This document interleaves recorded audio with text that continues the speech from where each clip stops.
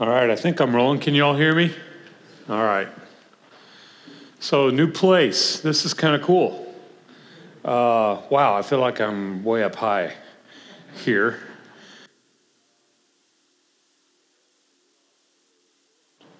I'm getting it.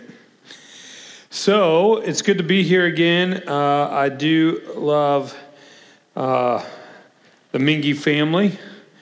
And they're just sweet people, and I know you guys know that. I'm trying to help Jeff because he's so straight-laced, so I try to send him as many dad jokes as I can. And, my wife hates my dad jokes, but she just doesn't have good taste.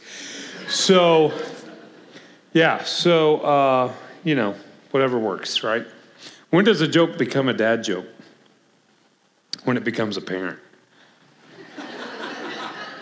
All right, I had to start with one.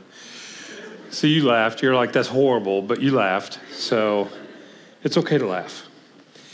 Listen, we're going to be talking today. I've got 3 or 4 passages we're going to be in. I'm going to read 3 for you at the beginning. You can write them down. I'm just laying a little groundwork. We're going to talk about a guy in particular, and I just kind of want you to know who he is. And then we'll go from there. And I know that... we all have a busy time. School's back in session, obviously, and I just am excited about you guys being in this location. I feel like the Lord opened it up for you, and the fact that we're here this morning is a testimony to His providence and His provision. And so I thank the Lord that this space has been provided for Catalyst. And so the other place was great. It worked for a while, but you guys are moving along, and so I just think it's awesome. So if you have your word, turn to Colossians 4, and just get ready to flip around just a little bit until we land on our passage for the day. But Colossians 4, and I want to read for you verse 14, and just kind of bear with me as we walk through this. It says, Luke, the dearly loved physician, and Demas, or Demas, however you want to say it, send you greetings. Now, go over to the book of Philemon, and there's only one chapter in Philemon, and we're going to look at verse 24 in the book of Philemon, or Philemon, however you want to say it. Where I'm from, we say Philemon. 24, and it says this. I lost my place. Here we go. Mark, Aristarchus, Demas, and Luke, my co-workers. So we see Demas twice, right? Now go to 2 Timothy chapter 4, verse 10. I'll go ahead and throw 9 in since we're there. Maybe 11 too. It says this, 2 Timothy 4:9. Make every effort to come to me soon, because Demas has, what's the word? Deserted me, left me, whatever your version says, deserted me, since he loved this present world and has gone to Thessalonica. Crescens has gone to Galatia, Titus to Dalmatia, only Luke is with me.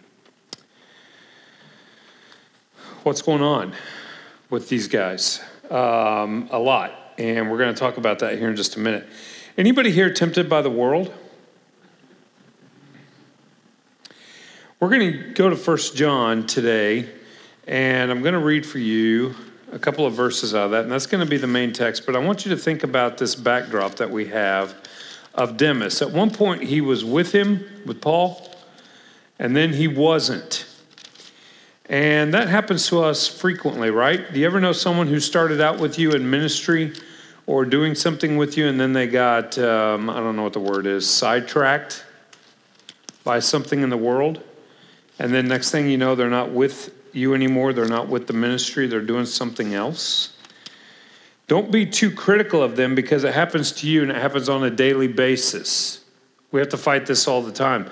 We're going to talk about a word that I think is an ugly word. And oftentimes when we use this word, it's applied to one category. But that's the word lust. Say that with me, lust. Right? When we think of lust, what automatically for a lot of us just immediately comes to mind? Of what nature? You can say the word. Sexual nature, right? Oh, he's got lust. Well, automatically sexual nature. It can be that. Oftentimes it is that, but it's not limited to that. Lust is a general attitude.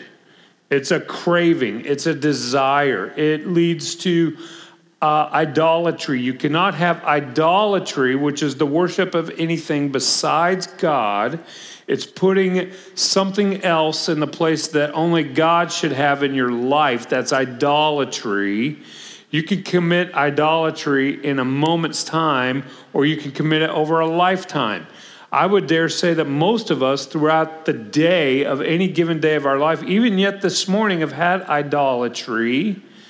I know that because as I was driving down here, I passed a beautiful Jeep Cherokee. I'm kind of looking for one, thinking about buying one, and it was gorgeous. And I coveted this Jeep in my heart, except it had a Virginia Tech sticker on it.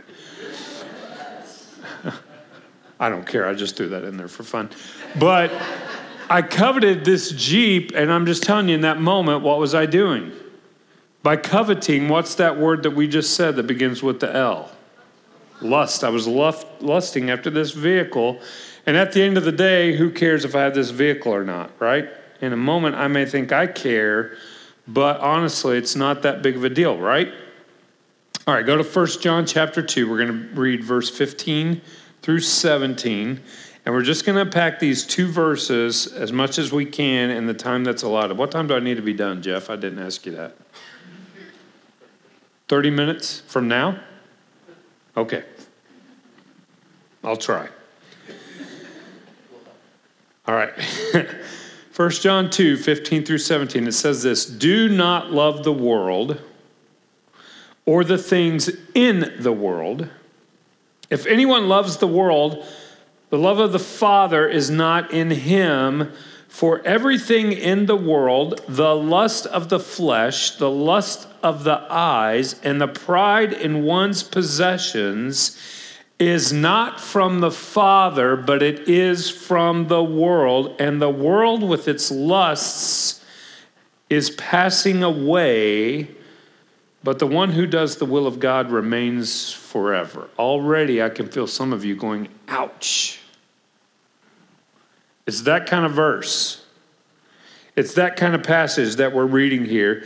And we're going to just go back to 15 now and begin to unpack this. Let's start with the very first 5 words. Do not love the world. That goes counterculture to what we're taught right now, right? Like we love everything. We love everybody. It's not talking about people. It's talking about what this world has to offer. Everything on this planet, every single thing on this planet is fading and passing away as we speak.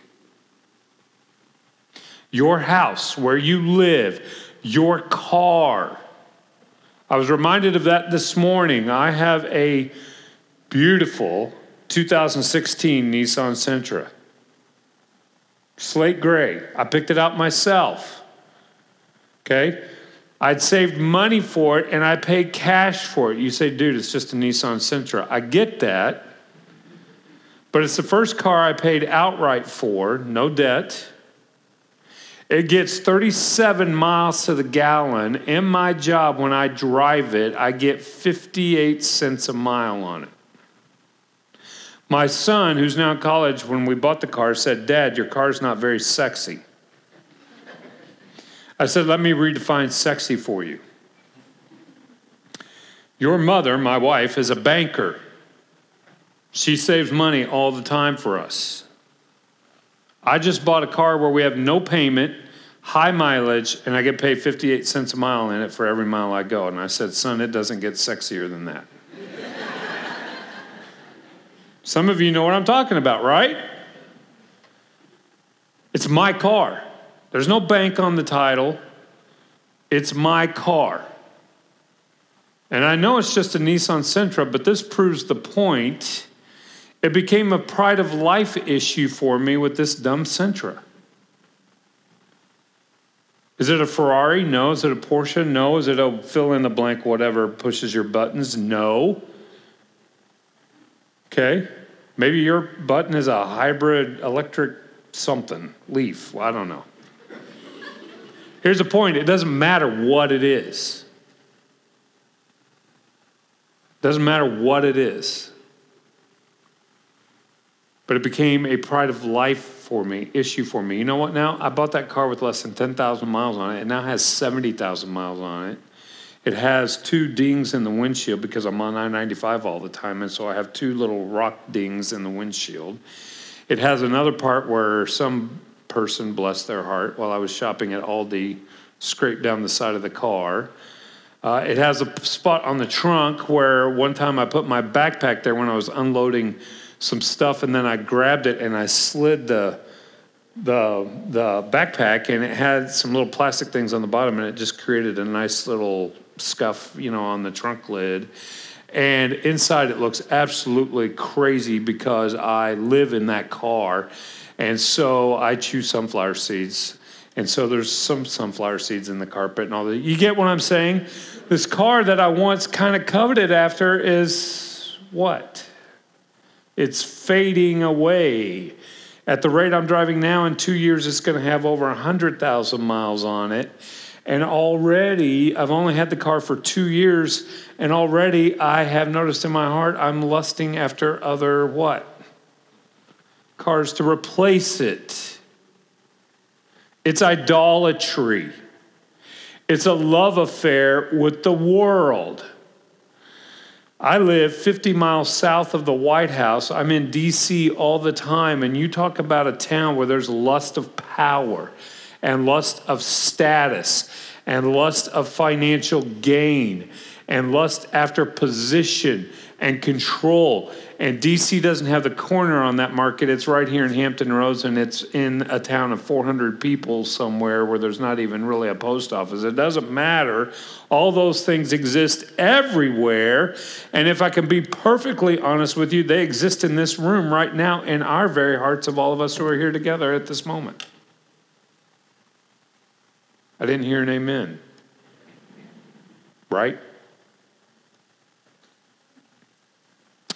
Do not love the world or the things in the world. If you do, if anyone loves the world, the love of the Father is not in him.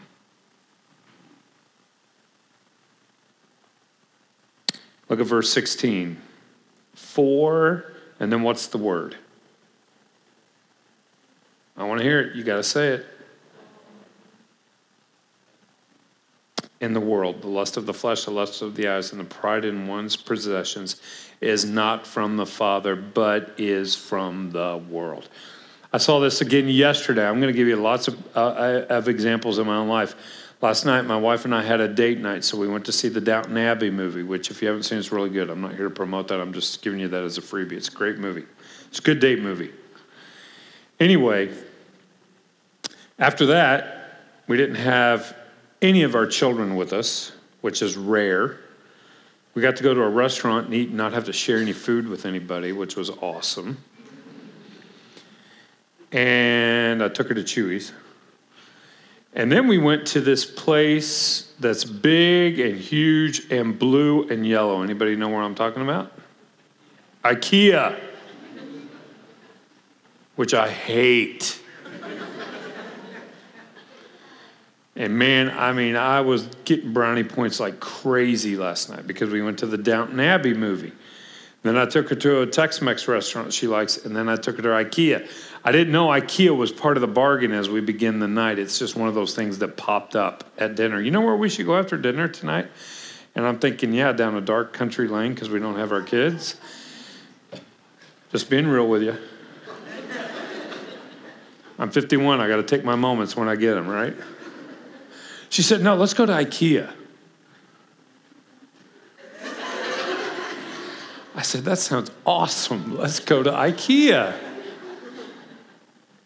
So we get to IKEA, and we're there with all these, in Northern Virginia. Let me just describe the people who come into IKEA, okay? They're from New Jersey, Delaware, D.C., or Maryland, okay? They're in their hemp jeans with their Birkenstocks on. I look like a fish out of water, okay? But here's what happened when I was there. She was talking about some things that we need. We have this couch that we've had for I don't know how many years, a long time. In the past, we had a cat, and the cat treated the back of the couch as a scratching post, right? And at the time, this was one of those couches that we ordered, and I used to have a job before I went into ministry, and I made some decent money. And we paid like $2,800 for this couch several years ago, and already it's ready to go to the sidewalk. It's ready to go somewhere. Like, I wouldn't donate it anywhere because, sometimes we donate things to nonprofits because we're too lazy to take them to the dump, right? So I would not do that. And as we began to look and sit on couches, I noticed this feeling. What am I preaching on this morning, right? So every time the Lord puts something on my heart to preach on, I get tested on it for at least the whole week leading up to the sermon. So all week I've been tested with lust of the flesh, lust of the eyes, pride of life, all week. And it showed up at dumb IKEA last night that I hate. And it was little things. Look at that lamp. Look at that couch. Look how, oh man, we need to redecorate our kitchen. We need to do this and that and this and that. Now, hear me clearly. There's nothing wrong in and of itself with some of those things at all. We all live places. We all need furniture unless you're going to sit on the floor. I get it. But what I'm confessing to you is in my heart, I went beyond that to idol worship and covetousness. And I passed the line of usefulness and thinking about things like that into desire of my heart, into this is pride of life. This is, I want that in a way that was unhealthy and sinful. And in that moment, God didn't even exist in my universe in those moments, because God will not share you with things like that. And it was IKEA. It wasn't Beverly Hills. It wasn't, I don't know. For me, it'd be Bass Pro. I know some of you are rolling your eyes at that, okay? It was just IKEA. And I saw lamps that looked cool, and all of a sudden I started thinking about all these things that before I didn't think about in my house. Gosh, I wish we could replace that lamp. But now that I see that lamp, I want to replace this one and spend resources on it. It became an idol. I'm not finished. If you love your flesh, if you feed your eyes, if you have pride in what you own, Scripture is clear in verse 16, the love of the Father is not in you. And last night, that whole time I was in IKEA, the love of the Father was nowhere in me. I'm not saying I wasn't saved. I'm not saying that God didn't love me, but that was not operating in my heart. I began to look at the people there not as people, as fellow human beings, but you're in my way.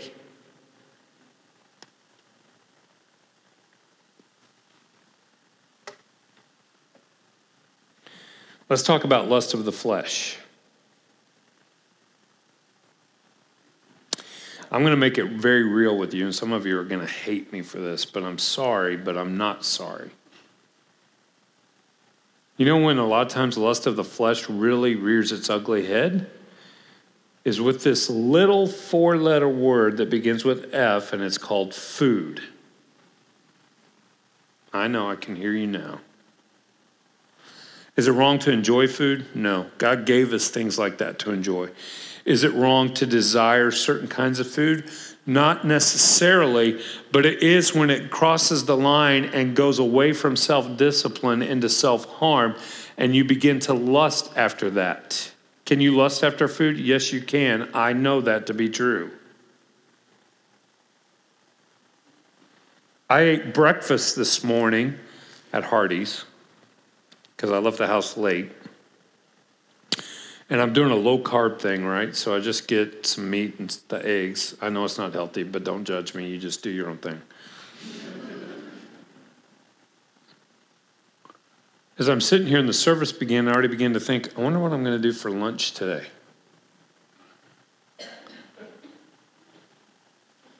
And I began to think about what's around here, and I've got this option and this option and this option, and I kind of no one's with me, and I got to kind of hurry and get back to Fredericksburg. So I could go eat here and get that particular, you know what I'm saying? And I'm sitting here in God's sanctuary, getting ready to preach out of the Bible, and my thoughts are already occupied with what I'm going to eat for lunch, and who cares?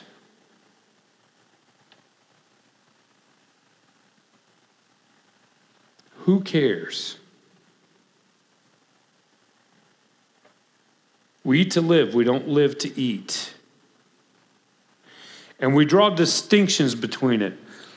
The last church where I was pastoring, I had a lot of people in my church that worked in the entertainment industry, and I'm not singling anybody out, but I guess I'm kind of singling somebody out. I don't mean to. But I had a lot of people in my church who were smokers.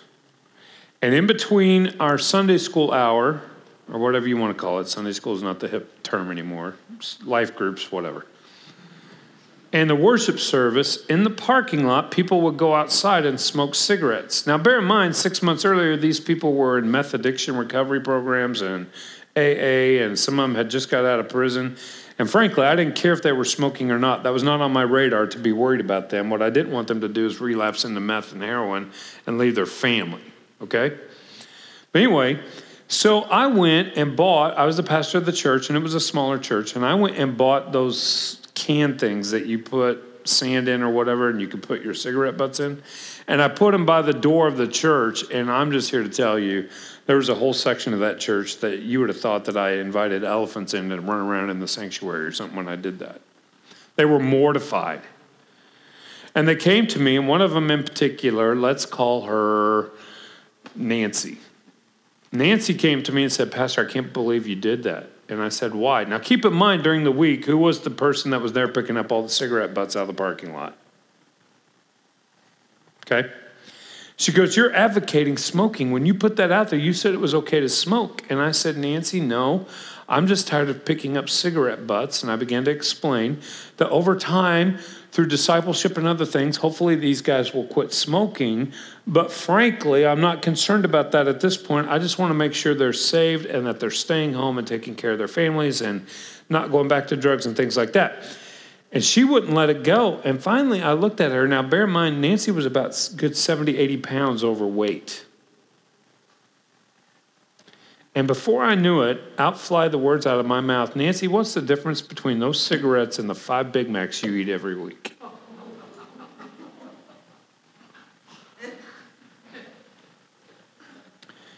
I know it doesn't sound like it, but honestly, I said it in love. I just had a heart attack. When I'd had my heart attack, as I've told you guys before, and I'm not going to bore you with that story again, but I was almost 100 pounds overweight when I had my heart attack. And I knew what her eating lifestyle was doing to her body was no worse than what the cigarettes were doing to the people who were smoking them. Same thing. But in our warped way of thinking, she was thinking this one's worse than this one. But they're both lust of the flesh because they're desires of the flesh that are sinful. Right? Now, lest you think I'm a hypocrite, yesterday at the movie, my wife and I split a large tub of popcorn in a large pib.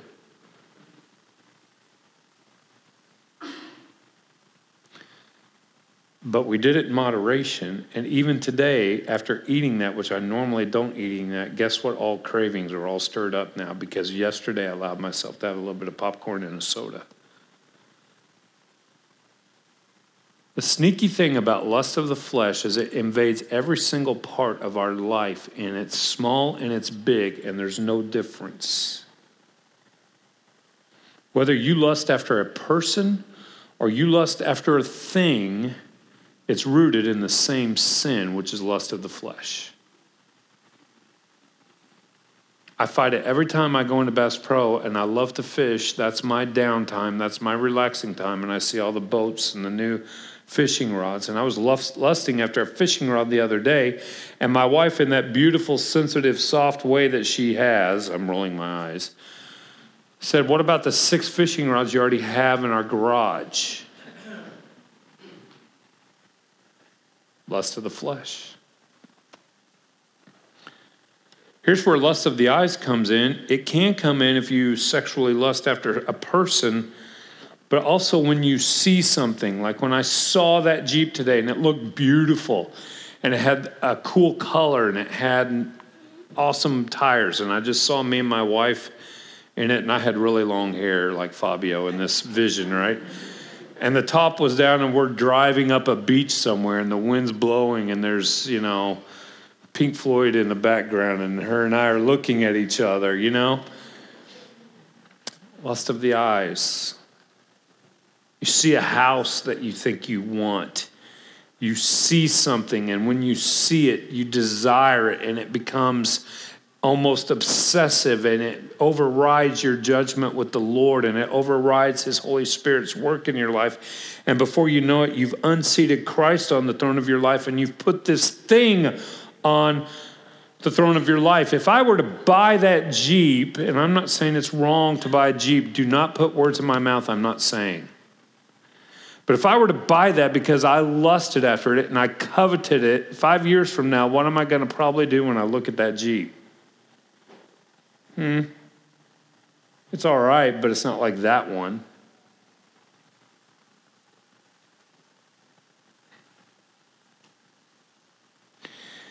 We can even turn the lust of the flesh and the lust of the eyes and couch it in something good like health. I'm a chaplain at a hospital in Fredericksburg at Spotsy Regional Hospital, and that's a volunteer position. A friend of mine is the CEO of the hospital. He had several chaplains, none of who were gospel-based, and he looked at me one day and said, "Vince, will you help me build a voluntary chaplain corps here that is gospel-based?" And so I prayed about it and said, yes, I will. And we've started to do that at this hospital. And they're volunteers, so I can do that because we don't pay them one dime. But I go into that hospital, and a lot of the staff, the doctors, the nurses, some of them are absolutely health fanatics. And I'm not saying it's wrong to be healthy, but they're pouring every spare minute of their resources, both time and financial, into improving the health of their body when our bodies are dying every second of every day. That heartbeat that just went by in your body puts you one heartbeat closer to dying and this body decaying right now. Should we be good stewards of our bodies? Yes. Should we bypass the pizza buffet line occasionally and eat a salad? Yes. Occasionally, if we are able, should we take the stairs instead of the elevators? Yes. Should we drink water? Yes. Should we make sure we get enough sleep? Yes, but we should do all these things with the perspective that this body that we're investing in one day will die and become trash. I know this because in the last 10 days at that hospital, I've had 4 code blues that I've worked as the assistant or the volunteer chaplain. I work ICU, ER, and behavioral health units. So I get all the fun stuff. I get all the suicides. I get all the car wrecks. I get all the massive heart attacks or strokes and their end-of-life issues. I get all the hospice stuff. But here's what I know. All 4 of these people died. They all passed away. And only one of them was over 60, just so you know.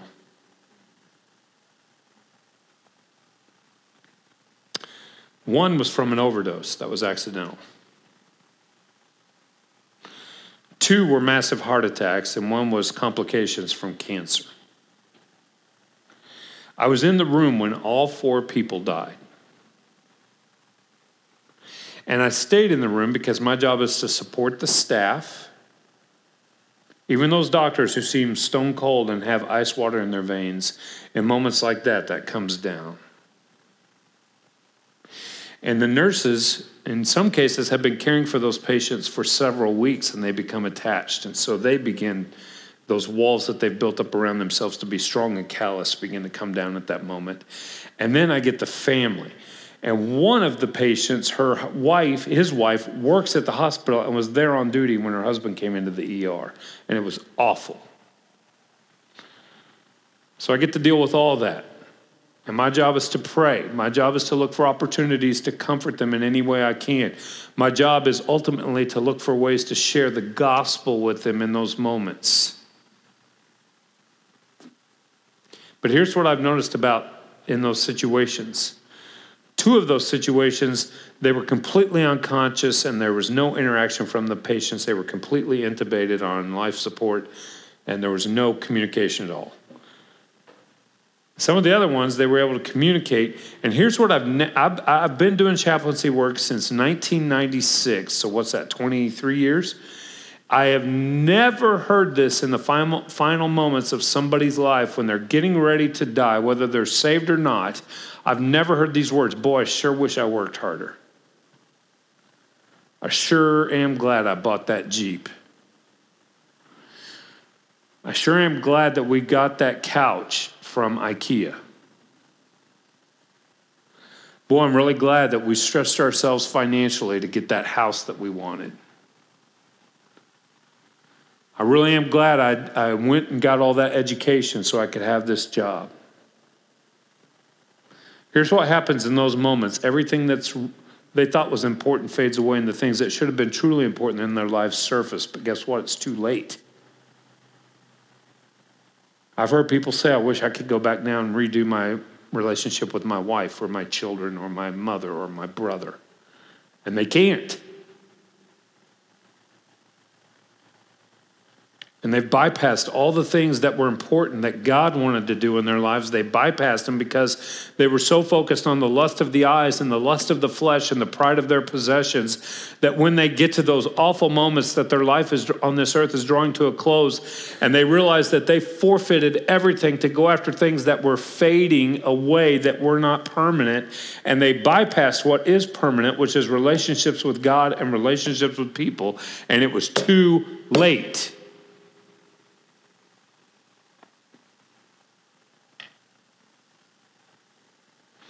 And here's the other thing I've noticed, this flesh that we give so much care and attention to, and not everyone's like me where you have natural beauty. Some of you have to work really hard at it.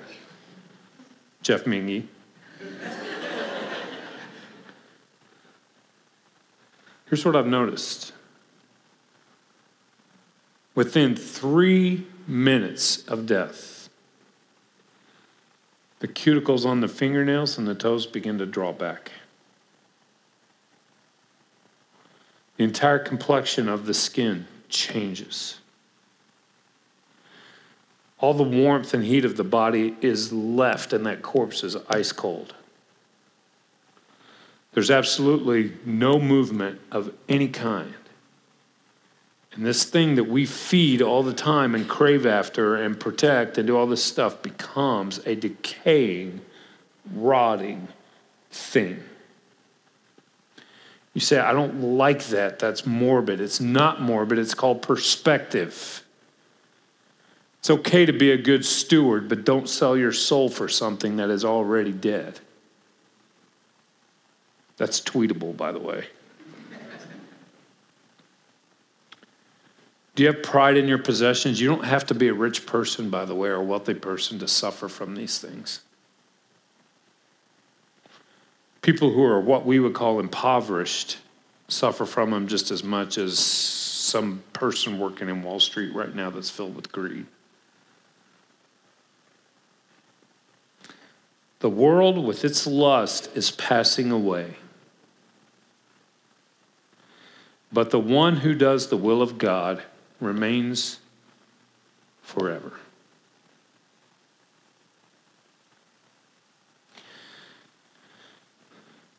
I'm going to close with this. I gave you some morbid stories of being in a room passing, when someone's passing away and they had forfeited their life on things that didn't matter. But I have been in the room when people have passed away that did not do that, and they followed the Lord, and they were faithful servants of the Lord, and they had not allowed this world to pollute them. I'm not saying they were perfect, because none of us are, but by and large, they remained faithful to the Lord, and they pursued after what was important to Him, and they allowed the Lord's work in their life to create in them a clean heart and a clean mind, and they had the right perspective, and some were wealthy and some were poor, But I have had several times when people are getting ready to pass from this earth and it's down to the wire. And here's what happens. There's no regret. There's not even sadness, really. There is from the family, but not the person themselves. And I've had a few occasions where someone, I don't know what they were seeing in those final moments, but they were seeing something that was beautiful because it was obvious on their face and the way they gasped and the way they reached out their hands towards something. And they were seeing beyond they were seeing what the Lord has for us beyond all this temporary stuff. And they were looking to where they were going. And it was a time of absolute worship and beauty. Now, I don't know about you, but that's what I want. Even though I still struggle with it at times because I have a propensity, and I'm just being honest with you because we're all friends here, I have a propensity for materialism.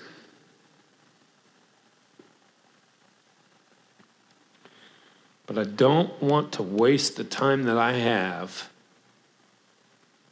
pursuing things that just don't matter. And I don't want to be Demas. And I don't want to be on God's plan, in God's will, moving in the direction that he wants me to do, and I forfeit it because of the lust of my eyes, the lust of my flesh, and the pride of my possessions.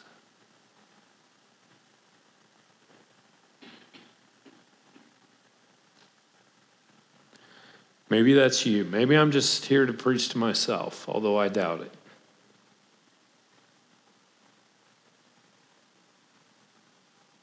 If the Lord's blessed you with resources, don't feel guilty. But here's what I am going to encourage that you do. One, pursue time with the Lord and make sure that you're in his will. And then if he's given you resources, ask him why and what he wants you to do with them for the kingdom.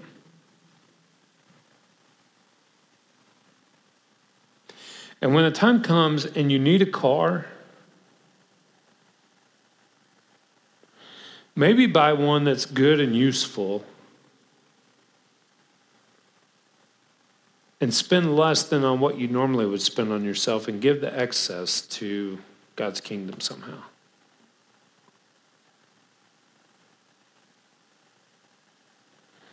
Maybe begin learning to tell yourself this word that we all hate occasionally, which is the word no.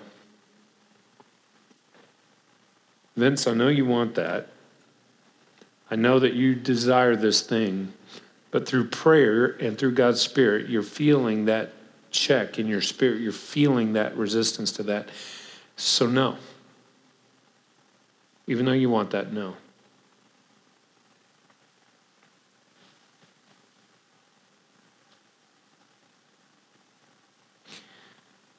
And then see what the Lord does with it.